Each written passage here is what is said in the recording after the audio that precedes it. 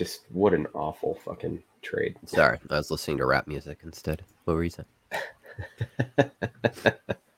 What's up, everybody? Welcome to another episode of National Pastime. John and Toaster here. And week 3, the final week of the preseason, is officially a wrap. Although as we're recording this, there's a couple games still ongoing. Apologies, but most of the big stuff's over. So getting right into some of the news for this episode, we'll be talking about the big quote unquote trade of Gardner Minshew from the Jags to the Eagles. We'll talk about J.K. Dobbins' injury, torn his ACL, out for the year. Should he have been playing? Should some of these other starters that have gotten hurt been playing? We'll get into that. And then we will update on the Deshaun Watson situation as well. There's some rumors about him potentially being moved. So I guess jumping right into Minshew here, Toaster. Essentially, the Jags name Trevor Lawrence the starter. On Tuesday. Gardner Minshew, who hasn't taken a shit, although I hope he has now that he was named the backup. Apparently came to an agreement with the Jags. He wanted to get out after losing the comp. So they trade him to the Eagles for a conditional 6th round pick that can become a 5th if he plays 50 or more snaps in 3 games for the Eagles. What are your first impressions? More snaps, yeah. Yes, 50% or more snaps. This is a terrible look all around. Urban looks like a maniacal coach at this point. Just putting forward a sham of a QB competition for 4 months, taking valuable reps away from Trevor Lawrence so that he could get a 6th round pick in return. The entire thing was not a competition between him and Lawrence. It was trying to build up Minshew's trade value, and Minshew didn't do anything in the preseason to help them out.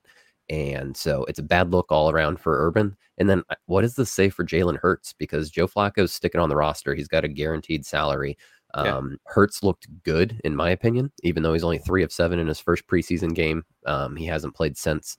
Why do you feel you need to bring in another young, kind of very similar quarterback into that QB room if you're going all in on Hurts right now, especially with the draft capital that you're probably going to have the next year? If you don't like Hurts, then it's not that you're settling for Minshew at any point. Yeah, and let's say Hurts falters and he loses the starting job, presumably to Flacco, I would think, if it happens early enough in the season. Does Hurts go to 3rd on your depth chart at that point? Like, it's a very strange situation for the Eagles, but I think for me, the biggest miss is on the Jags side. I mean, you have we talked about this in the last episode when we were talking about the competition and Lawrence being named the starter. Within Minshew, you have a very valuable asset. You have a quarterback who won't kill you if he gets into the game, relatively young, and is making next to nothing. And they only got a conditional 6th round pick for him. That is such a miss. And I'm just wondering, like, yeah, again, you called it out, but they took valuable reps away from Trevor Lawrence in order to make this a competition. And all you're getting in return is a 6th. I mean, unless Minshew just absolutely wanted out and was like, fuck this, I'm not going to play for you, then I just don't understand this move. And then what? You say, okay, sweet, don't show up.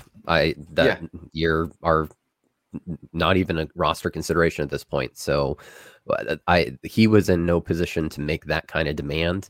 And you could have got the same trade compensation probably around draft time next year for anybody that was looking for somebody that had, a veteran QB that they were ready to potentially move on from, and they aren't in a position to draft a 1st overall talent. Then you flip them for a 6th at that point. I just don't understand the timing. A lot of this does not make football sense, but I think that's what we're coming to expect from Urban Meyer. Yeah, sort of along those notes, I was prepping all my stuff for today, and I was watching the Jags game earlier. Why was James Robinson playing in that game? You just lost Travis Etienne. James Robinson is your guy in the backfield. Why? Like, every decision that Urban makes at this point is just mind blowing. I just don't understand I'm really interested to see how long this plays out. Is there a chance Urban doesn't make it through the year? We haven't had our bold predictions podcast yet, but I would not say that Urban's going to be the first coach fired, but he may be the first coach to not make it through the whole season. He's already had health issues in the past when the going got rough, and I think that him not being used to losing and now being in Jacksonville is going to be a very tough marriage for him, especially these first 4 or 5 weeks, and actually penciling in a win of the Texans over the Jags week 1. Yeah, he better hope Trevor Lawrence makes him look real fucking good, because otherwise... Lawrence did look good today in his first substantial time with the first team offense. He looked good. Looks like they're trying to scheme him a little bit better than they have in the past, or the past 2 games. And there is some hope in Jacksonville, but it's in spite of Urban Meyer almost at this point, rather than because of. Yeah, I agree. And Trevor looked awesome, but he led 3 drives, I believe, 2 of them scoring drives. When he came out for that 3rd drive, I'm like, again, what the fuck are you doing? He looked great for those 2 drives. I don't know what else you needed to see from him. He did make like a very nice throw on his 2nd touchdown, but what else did you need to see from him that was worth risking injury, both to him and, like I said, to James Robinson? I mean, just you and I differ a little bit on that, because you have the same injury risk pretty much every game, every time they're out there, and at some point they do need the reps. They do need the live vision, in my opinion. That's obviously not one that other coaches share, but Andy Reid's got Patrick Mahomes out there for 3 series. Josh Allen was out there for multiple series. That's kind of you got to know your team and what they ultimately need. And right now, I think that reps are not a bad thing for Lawrence, even at the risk of injury. I would agree. To your point about Mahomes and Allen, though, those are 2 guys that know how to protect themselves much better and have supporting casts that will do that to some degree as well for them. Trevor's not playing with a stacked deck, and they were even sitting some of their skill position players as well. So, yeah, I mean, it's not the worst thing in the world, but he's your guy. You have 2 weeks of practice coming up here. You only just learned he's your guy. I mean, it was up in the air up until Tuesday. Yep, exactly. All right. Well, let's move on from the Jags. The next big piece of news here was that the Ravens starting tailback, J.K. Dobbins, tore his ACL yesterday in the game against the Washington football team. And it really, I don't know, to me, it begs the question of I understand to your point about the quarterbacks, right? Like, those reps are certainly valuable. I don't know what you're gaining by playing J.K. Dobbins in a preseason game like this. He was presumably going to be your lead back. I know they kind of have a committee thing going on, but I don't know if Dobbins needed these reps necessarily. And I just feel like, the risk does not outweigh.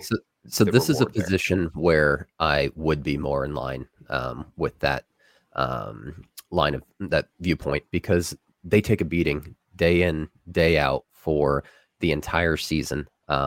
And running back's one of the easiest ones to pick up the flow of the game. If you think about transitioning from the college game to the NFL game, it's usually a learning curve for the receivers, obviously for the quarterbacks, definitely for the tight ends as well, since they've got usually more blocking assignments. But a running back, all they've got to do is, pick up pass protection and hit the holes that are already designed for them. So when you take something like a J.K. Dobbins, who's been in the league a couple years already, and does that actually get his juices flowing anymore? I don't think so. To your point, why? The running backs get into games, like, you can sign a guy off the street and pretty much get him into your offense instantly and not miss much of a beat. But at that point, then he's replaceable. So why is J.K. Dobbins any different than any guy you're going to sign off the street? Well, I think Dobbins is a little higher end than like whatever free agent running backs are floating around right now. Yes, running backs are replaceable, but I just don't think that you should be playing your starters, especially at that position, at this point in the preseason. Like, was he not getting reps earlier in the games? You know, in their first two games, was he not playing in, any joint practices they may have had? Like, I don't understand. This third game, at this point, you're 2 weeks out from the start of the season. It just didn't really make sense to me, and I feel awful for Dobbins. Just going down the injury list here too. The Colts had two more guys go down.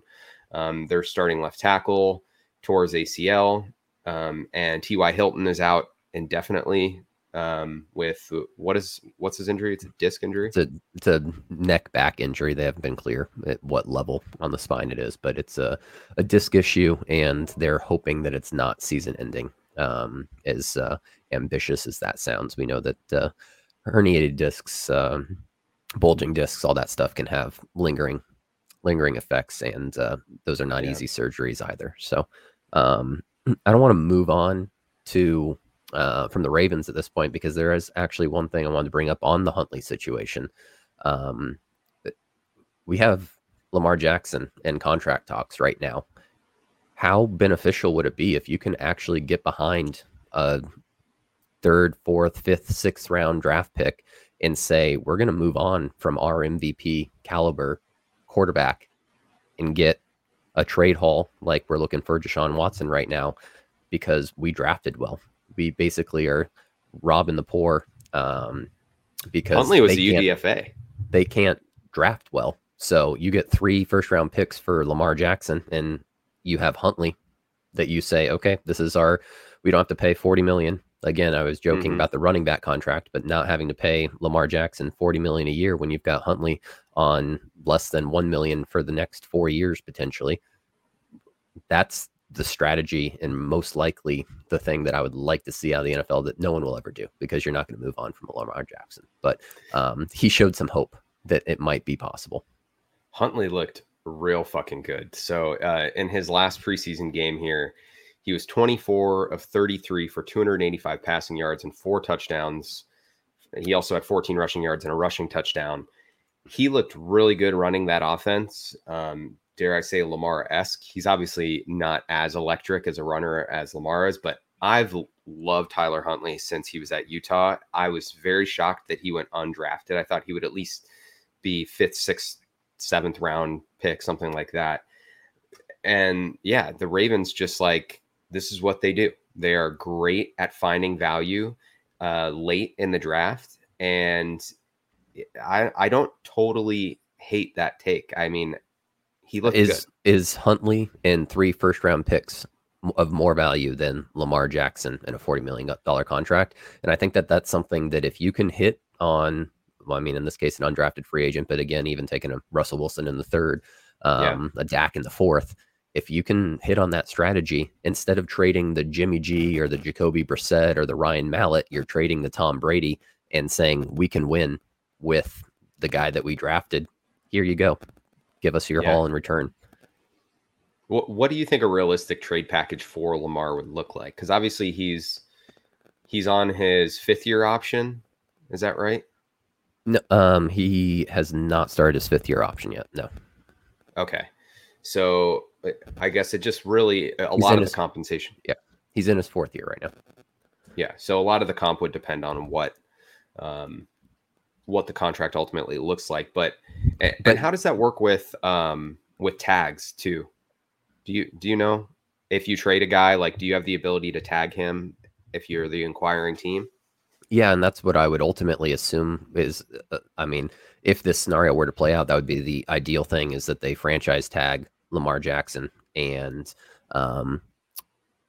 basically a tag and trade, right? So he's got 4 years of experience. He is playing on his 5th year option. I apologize right now. So after this year, he would be potentially a free agent. But you tag him and you say, give us your haul. And just like Aaron Rodgers, right? Nobody's ever been concerned about, okay, if we trade for Aaron Rodgers, are we going to be able to sign him to a long-term contract extension? That's going to get done. Right, for sure. Ooh, that would be interesting.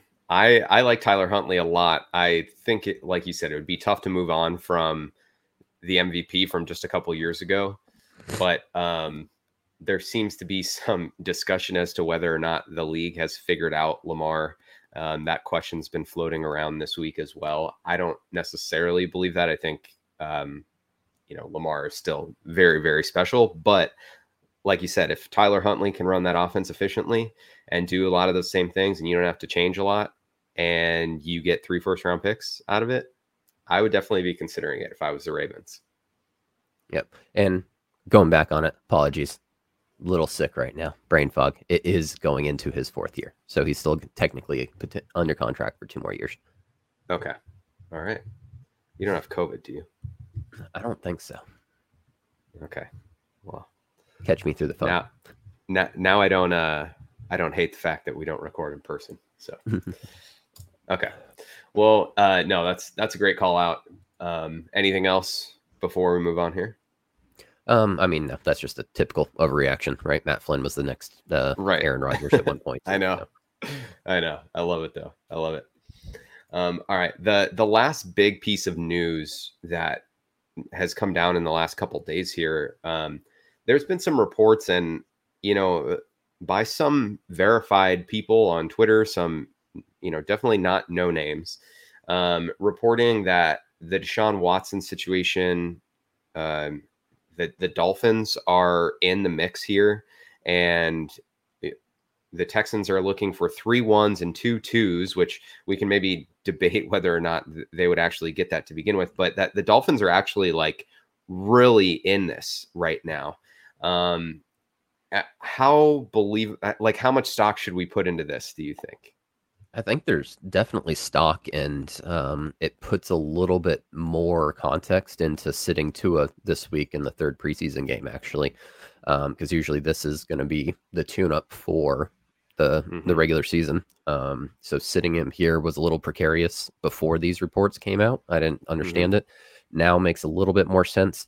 I just don't see how you can move them right now without the conditional picks that they're asking for in return for the Dolphins, right? Basically, when we say conditional, it's conditional on the outcome of the investigations from the FBI, the Houston Police Department, the civil cases. Like it's an ongoing list. It's a scroll, and I don't know how you can value that appropriately, because the Texans obviously want to move on. Deshaun wants to move on, but you can't give him conditional 3rd-round picks 2 years from now if he ultimately is not able to play, right? Because there's no reason for the Texans to move on from him now. Anyways, he's under contract for another 5 years. It's a difficult situation to gauge in that regard. You either have to be all in, say, here you go, you get the proper trade compensation, or a deal doesn't get done. Yeah. So to the point about the conditional picks, Charles Robinson, who's the senior NFL reporter for Yahoo, had said that sources say teams have angled for pick protections in any trade to mitigate a potential NFL suspension or criminal prosecution tied to ongoing investigations by the FBI, the Harris County prosecutor, and Houston Police Department. So, I mean, I don't even know what that looks like. It's like, okay, it's a 1st, but if he's suspended for a year, it becomes a 3rd. Like, is that kind of what we're looking at with that language? That's what we're looking at, and that's why it doesn't make sense to me for the Texans, because his value is not going to go down, obviously, at this point. People still want to trade for him, and you can't trade future picks past 3 years. So that would be the only way to me that a conditional would work, is say, okay, if he's suspended for year 1, our 1st-round pick doesn't happen until 2023, then 24, then 25, right? Then it works. But you can't trade a 2025 1st-round draft pick right now. So when they were talking about the conditional compensation, that's the only way I could really see it working, is basically just, all right, stop the clock. He's not on our active roster right now. Therefore, we're not going to give you compensation for that year. In return, that makes perfect sense, but it can't be done under the NFL's rules. And we already saw that the NFL's pretty good stickler for the rules after the Patriots trade got nixed. So yeah, it makes more sense for the Texans to hang on to him at that point, right? And say, if we're not going to get first round compensation for him next year, then we'll trade him a year from now. And then we do get that third 2025 pick in return. Yeah. But in the meantime, what they're doing with him is very, very strange. So he's effectively the fourth quarterback on that roster. He's obviously going to make the team. So what do you do? I mean, does he all of a sudden have a phantom injury once cut downs happen and you stash him on IR for the year? Like, I think that's going to get a little too much scrutiny from the league on that one. Yeah. So I think what they're doing right now is saying, we're going to pay $10 million, give up a roster spot in return for compensation at an appropriate level in the future. It's kind of like the Osweiler trade, right? When the Browns just took on his contract for second round pick. Exactly. So I think that's the ultimate strategy. It's a bad look all around for the league. If they'd put him on the commissioner's exempt list way back when, it would have been fine. But I really do believe that the Texans might not have wanted that, because they could potentially trade him and they wouldn't be able to trade him on the commissioner's exempt list. Yeah, it's a very, very weird situation for sure. And just the Dolphins need to jump in now. That's the problem, because the Eagles have far more ammunition if they're actually in it. And I think Tepper is going to go real strong in the paint if he has an opportunity to do this. The Dolphins win those right now. So yeah, I can see a deal getting done, but the compensation's going to have to be what the Texans ultimately want, in my opinion, outside of probably the 2 additional seconds. I think that might be a little rich right now, but 3 first is a going rate for a 25-year-old passing leader from last year. MVP caliber player. Yeah, it's wild. Yeah, so the report was that the Panthers, Broncos, and Eagles were also in. Obviously, we've talked about the Broncos and their situation, potentially looking to get Aaron Rodgers, although, they were in on Watson, I think, prior to all this stuff going down earlier in the year anyway. So, yeah, something worth watching. There's some guy here on Twitter. Let me find him real quick. That is basically like saying that it's a done deal. Have you seen this guy? Let's see. I don't even want to boost this guy's account. But he is followed by some like people from PFF, and so maybe he's legit. He's looks like he's a podcast host. But he says, per my sources, an agreement between the Texans and Dolphins has been reached. Deal to be finalized in the coming days. Deshaun Watson will be a Miami Dolphin. I don't really know how much stock to put into it, but like I said, he does have some legit people following him. So I guess we'll wait and see what happens here. The craziest part to me is that they don't want Tua in return, and that's the best case scenario for the Dolphins. I think that they don't want Tua in return because they want a draft pick instead of Tua, right? And they're saying we don't need another quarterback. We just spent basically what is a Houston Texans first rounder, which is a 3rd round pick on Davis Mills. But they've got Tyrod Taylor. They've got their stopgap quarterback already. They don't necessarily believe in Tua as the future, but that means that Watson and Tua are both available to them. Should Watson no longer be available, then you've got the guy that you thought was going to be your franchise caliber quarterback. And then once Watson's situation clears up, then you can flip Tua for hopefully franchise caliber compensation. Yeah. God, the Deshaun Watson domino is like it's felt like it's hung up so much of the offseason, hasn't it? Like all of these teams were trying to be in on it, and leading up to the draft, and then this the bomb gets dropped that he has all these allegations, and it gets worse and worse and worse, and then all of a sudden, all of these teams that were potentially in on him, potentially in on Rodgers, they're all still sort of hanging around, and they're probably going to be looking for a quarterback next offseason. So we will stay on this, obviously, and we will dissect it any way we can as soon as something comes down, maybe within the coming days, according to this guy. I guess the last piece of the show that we want to get into is just a wrap up, really, of the preseason. We will, there's a few games going on, like I said, still, but the games for the most part are done, and teams will have to cut down their rosters to 53 by Tuesday, and we'll have 2 weeks until the regular season starts. So what has really stood out to you the most after, these preseason games, these week 3 games have sort of finished up? Is there anything that like really comes out to you?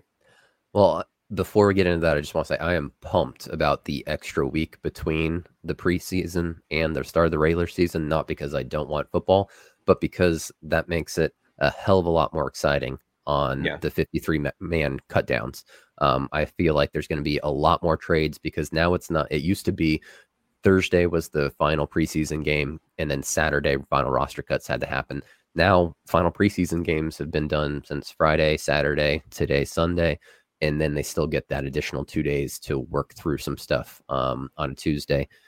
So someone like the J.K. Dobbins going down, maybe they don't lean on Le'Veon Bell. Maybe they actually trade for Mark Ingram back from the Texans, right? So I think that there's going to be a lot more fun in these 2 weeks because the people feel like there's value in trade versus hitting up free agents, considering they now have 2 weeks to integrate them rather than, okay, week 1's already a lost cause because you're going to basically be showing up on a Tuesday for a Sunday game.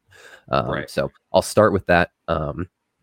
As far as my biggest takeaway, I would say, if recency bias aside, Josh Allen looked fucking amazing in his whatever 3-4 series that he had, and the AFC needs to be put on notice based on his ball placement in those couple drives. It was outstanding. Yeah, he was 20 of 26, 194 yards, 2 touchdowns. That first touchdown to Gabriel Davis was a fucking bullet down the middle of the field. Like, very few quarterbacks in the league make that throw. He looks like he is fucking ready to go. I mean, I know we've talked previously about whether or not he's closer to the guy that he was in his first couple years or last year. I expect some level of regression from him, or expected some level of regression from him. And maybe this is just a preseason, showing and we're reading too much into it, but holy shit, did he look good. I agree. And contrarily, the Packers are fucked. Yeah, the Bills shut out the Packers. Jordan Love got the start. Oh man, he had 6 straight jump passes in a row leading to his first end zone interception. And then the next drive, he did the same fucking thing and had another incompletion on a jump pass. He's like a shortstop out there trying to make the flashy throw to first base, set your feet and throw the fucking ball. Like, he wasn't that terrible overall, but when he didn't set his feet, he was god awful. And then he almost threw a second interception in the red zone. It's going to be tough, short of the draft haul, obviously, that they're going to get for Aaron Rodgers next year. But Jordan Love does not look like the answer if he's going to be basically freelancing like he is. No, I mean, what we saw from him at Utah State is kind of what we're seeing from him here. And, it's funny that in any industry, really, the greatest predictor of future performance is past performance, right? Jordan Love showed at Utah State that he is going to make some splashy throws. He's got a really good arm. He's a good athlete, but he is going to put the ball in harm's way a lot. And he frankly hasn't had the reps, I don't think, to work that out of his system to this point. And it's going to be bad, like you said, when he's finally starting for them. Because the Packers have had however many years now of Aaron Rodgers, who's maybe the best ever at taking care of the football. And Jordan Love is going to be the exact opposite of that. I mean, that interception, he's running backwards, being taken to the ground, chucks it up into the end zone with 2 people covering his guy. I mean, that was as bad as it gets. Well, that's I got to do a quick shout out there for the local broadcasters. I never want to shit on anybody in this industry, but watching these preseason games, they're typically local broadcasts rather than national broadcasts that you're hearing. And that was compared to a Russell Wilson like throw.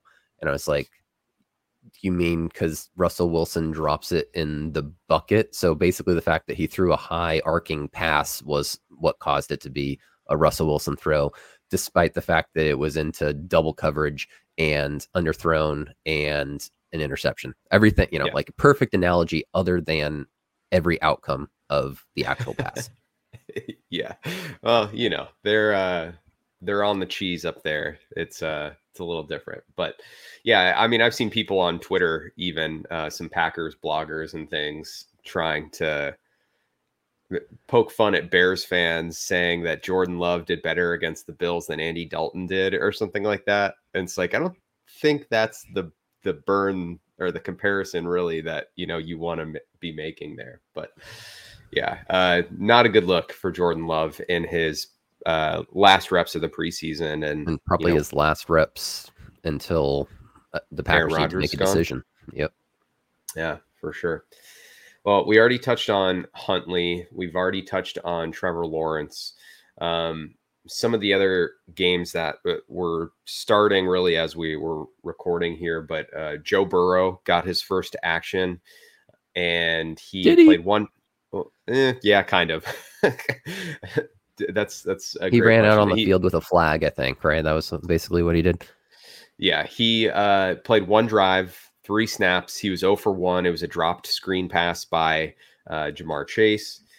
I know this. Talk about takeaways from the preseason.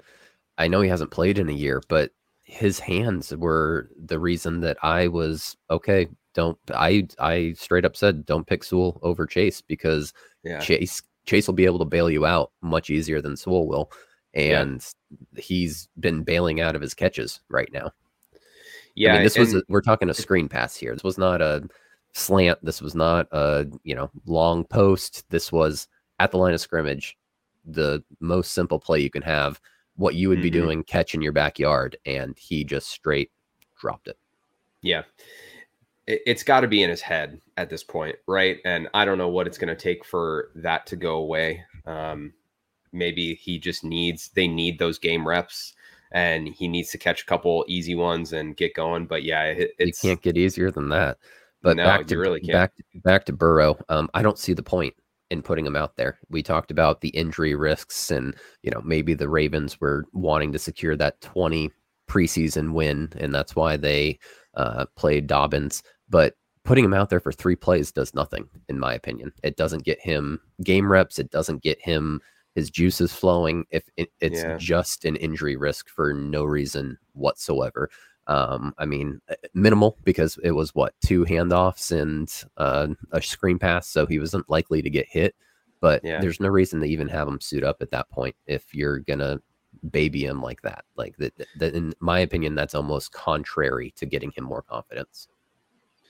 Yeah, I mean, you never know the mental side of it, and you don't know if he just needed that for himself and felt comfortable enough after that first drive and was like, all right, I feel good. I'm not worried about it. To that point, though, I would have thought they would at least had him do one drop back and just get his feet under him and feel the pocket. And so that was really strange, but hopefully he just reached, he just needed to get into a game for himself, and he got that, and he feels good, and he's moving on. But that was kind of weird that that was the situation they're going to put him in, 2 handoffs and a screen pass. Although maybe if Ja'Marr Chase catches the screen, there's, more opportunity. Who knows? But potentially. And there was a penalty on the drive. So I think they ended up at 3rd and 18. So it wasn't something that they were going to be successful in, but I just don't understand not putting him out there and saying, let's get a little bit of mojo. Let's get a first down going. Like, we're not out here just to throw you out here to say that we did it. But Zach Taylor may not be an NFL coach for much longer either. So we'll leave it at that as far as takeaways. Next takeaway for me, Fields looked like a different quarterback this week. How so? He looked poised. He looked like they said, let's focus on staying in the pocket, getting our reads out, throws out on time. And I mean, he looked great. And he still gives you that element of when the pocket breaks down or you need Josh Allen did it too on a 4th and 2, right? You can roll out and it's an easy conversion that just Dalton doesn't give you. But Fields looked disciplined this week, much more so. And I don't mean that as a shot for his previous 2 weeks, but just that his growth curve looked exponential between last week and this week. Yeah, and again, not playing with starting receivers. He did get the Bears starting O-line, which was early returns are not great there, but I think that group they've had one padded practice together, that starting 5 prior to that game. Yeah, I mean, I think we've touched on, the decision to play Andy Dalton, way too much, but it's clear that Justin's ready, and Nagy actually said as much today. He said that they feel comfortable if Justin needed to play, that they could put him in and feel comfortable. Then why isn't he playing? That if you didn't feel comfortable, then he should be your 3rd stringer, and Nick Foles is the backup until Justin's ready. If he's ready, you feel confident that he can protect himself and he can run your offense. Why the fuck isn't he playing? It's because of week 1 against the Rams, and they don't believe they can win. But we touched on that. Last episode. Do you think the platooning of Lance and Garoppolo carries into the season? I think so. So anybody that wasn't watching the 49ers game here, their last preseason game, Trey Lance gets the start, but Jimmy G subbed in on their first drive, and actually right. Jimmy got the start and Lance subbed in on their first drive. Yes. Sorry. And Jimmy actually ran a touchdown in, which was funny, I suppose, although it was kind of a dumb play. He really put himself at risk. He ran headfirst into a bunch of defenders at the goal line. But they went with this 2 quarterback system, and guys were running in and off the field, and I think that they will continue that. I don't know to this extent. They were going every couple plays at one point, but clearly Shanahan has a plan for it, right? I think it was just to put something in somebody's mind that now every single week they've got a plan for Trey Lance and Jimmy Garoppolo, and they'll do it just enough to keep that intrigue going as far as defensive planning, because it's everything in the NFL is about getting that slightest edge, right? And any rep you take away from preparing for Jimmy G in favor of Trey Lance is something that takes away from that defense getting another rep practicing for what's actually going to be out there on the field. So I think that this was ingenious on Shanahan's part to deploy it in the preseason. He did it in a very safe manner. I think Lance had 5 straight handoffs before he even took his own rush, and that was also for a touchdown.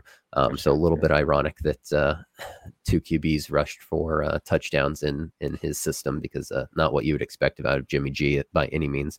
But I really think that was the biggest thing. It's another just chess piece that he's putting out there that says you've got to be prepared for this, because it may happen week 1. It may not happen for the first time until week 5. Yep. For context here, the game is in the 3rd quarter now, and Trey Lance is still playing. Jimmy, I think, has taken a seat and has been on the bench for a little while now. I mean, we're still presuming that Jimmy is the starter here, right? For week 1. Definitely. Yep. And I think it goes down to just, again, ball protection. Lance had a couple of throws, and he just needs that touch. Jimmy, it's striking to watch the differential between the two, because Jimmy throws a pass that leaves a lot to be desired from an arm strength standpoint on those outside throws. But Lance on those inside throws is just, he's basically headhunting. And those are the ones that are going to be too dangerous right now. So I think that he just needs a little bit more time to work on his mechanics, his composure. Again, he only has 318 passes in his entire collegiate career, 0 in his NFL career. So I think that they'll get him calmed down, and he's going to be a stud someday. But Jimmy is the starter for now. Yep, for sure. All right. Well, anything else from you here, Toaster? It's pretty much all I've got. I wanted to shit on the Jets for not starting Zach Wilson. But and I was gonna say, okay, it's because of the rain. Nope, they said they were gonna sit him before that.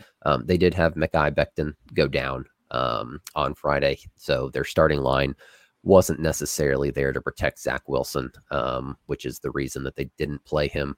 I think that they've gone a lot of kids' gloves with him, and it's going to be interesting to see his transition into full speed, full pressure against first string defenses week one, especially because the Panthers actually looked pretty damn good on defense. Darnold left a lot to be desired. I don't know if I'm still as high on my Panthers finishing second in the division as I was once. But I'll give the Jets a pass on this one, that they're, at the very least, they're not destroying his confidence before the season starts. Yeah, but it's a dangerous game to play. And we've talked about Zach Wilson, his situation at BYU and how comforting it was for him on and off the field, and what's going to happen to him when he does face adversity for the first time. He really didn't get to see it in the preseason. You talked about how the game planning and the play calling very much protected him. A lot of short throws. His average depth of target was the lowest of all of the first round rookies. And yeah, he gets into a regular season game and shit goes sideways a little bit. Is how is he going to respond? We don't know. I mean, the only evidence we have of him like not really sitting pretty in the last 2 years is that Coastal Carolina game. And he didn't play that well. So, how is he going to respond when stuff goes bad? We don't know, but at least the Jets didn't jet the situation up in the preseason.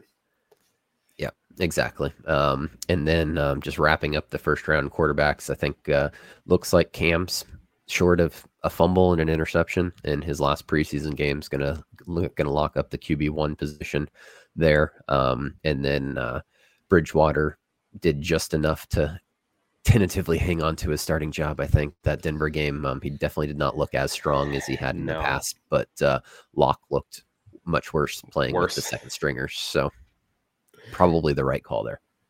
Yeah. I was anxious to see how Teddy was going to play. And I don't know, maybe he was just a little too anxious himself, wanting to prove that the decision was the right one. But yeah, it took him a little bit to get going there. Also just, noting that Nate Sudfeld is now officially in, so Trey Lance's day is done. But yeah, it's I wish the best for Teddy. I don't think all of his performances this year are going to be as rosy as his first two preseason games were, and I just hope that the Broncos ride with him a little bit and don't pull the plug and go back to Drew Lock the second that something goes bad. Yeah. Yep. Complete agreement there.